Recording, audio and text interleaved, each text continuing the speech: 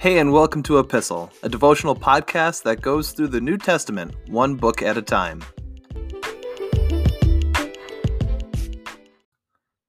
Things are about to go from bad to worse as we pick up in verse 13 of Acts chapter 27 today. When a light wind began blowing from the south, the sailors thought they could make it. So they pulled up the anchor and sailed close to the shore of Crete. But the weather changed abruptly, and a wind of typhoon strength called a northeaster burst across the island and blew us out to sea. The sailors couldn't turn the ship into the wind, so they gave up and let it run before the gale. We sailed along the sheltered side of a small island named Cauda, where with great difficulty we hoisted aboard the lifeboat being towed behind us. Then the sailors bound ropes around the hull of the ship to strengthen it. They were afraid of being driven across the sandbars of Cyprus off the coast of Africa.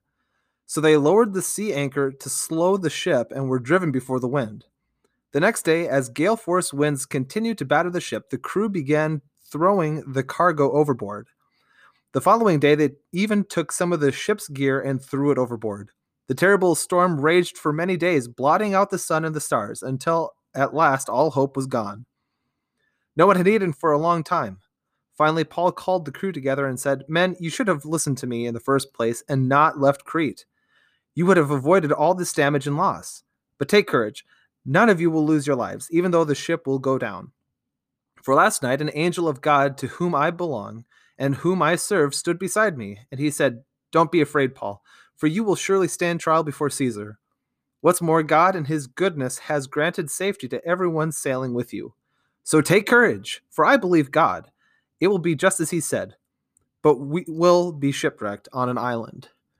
This is a pretty hopeless situation as we consider these verses that Luke records, and you got to wonder where and how he's recording this is probably after the fact, as we consider you're in the middle of the sea in a storm and you don't really have paper or an opportunity to sit down and write. You're probably trying to struggle for survival right alongside the sailors that are trying to keep this ship afloat in the middle of a sea, in the middle of a storm. And you see Luke recording that for several days the sun and the stars have been blotted out, and these are things that sailors use to navigate with. So they are pretty much lost at sea at the mercy of this northeaster.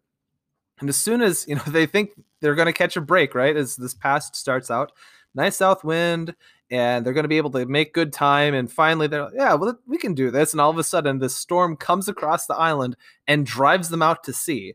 And what's more, they're on the side of the sea that they're not supposed to be on, right? They're heading towards the coast of Africa, which is on the opposite side of the Mediterranean as Italy, right? They're completely opposite side of the Roman Empire than what they are supposed to be on.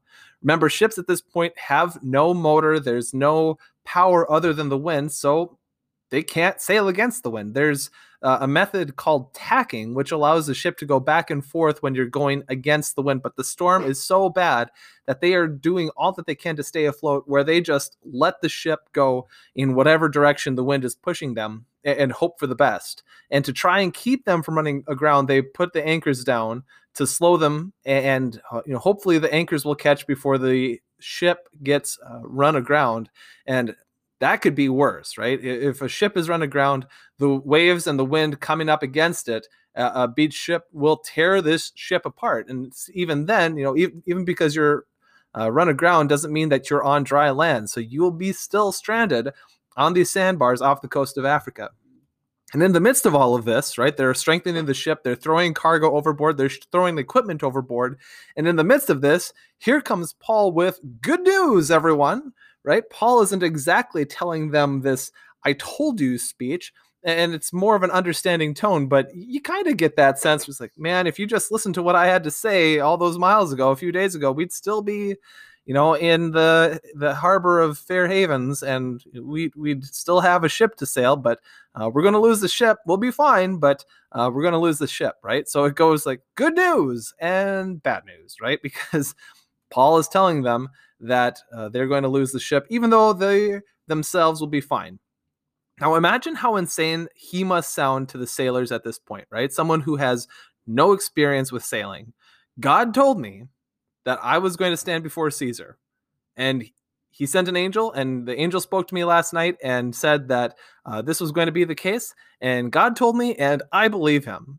And just imagine, for the people who don't follow God, for Christians, yeah, we get this. We understand this. We live a life of faith. And yeah, God said this and it's going to come to pass. But in the moment, these people who aren't believers are hearing this man say, God told me this, and this is the way it's going to be. All right, Paul, like whatever you say, you nut. You kind of think he's lost his mind. The sea has drove him mad. This is an incredible statement of faith, and we'll see it come to pass. Spoiler alert. But it's an amazing statement of faith. Like, this is the God that I serve, and the God that I serve said this, and I trust and believe in him. So the takeaway point for us to discuss today is to share about someone in your life who lived boldly in a life of faith.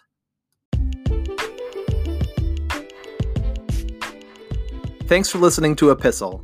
You can find, follow, and give feedback on our Instagram page at @e_pistle. You can find all of the episodes for this podcast wherever you get your podcasts, and please feel free to share them with a friend. Thanks again for listening, and we'll see you in the next episode.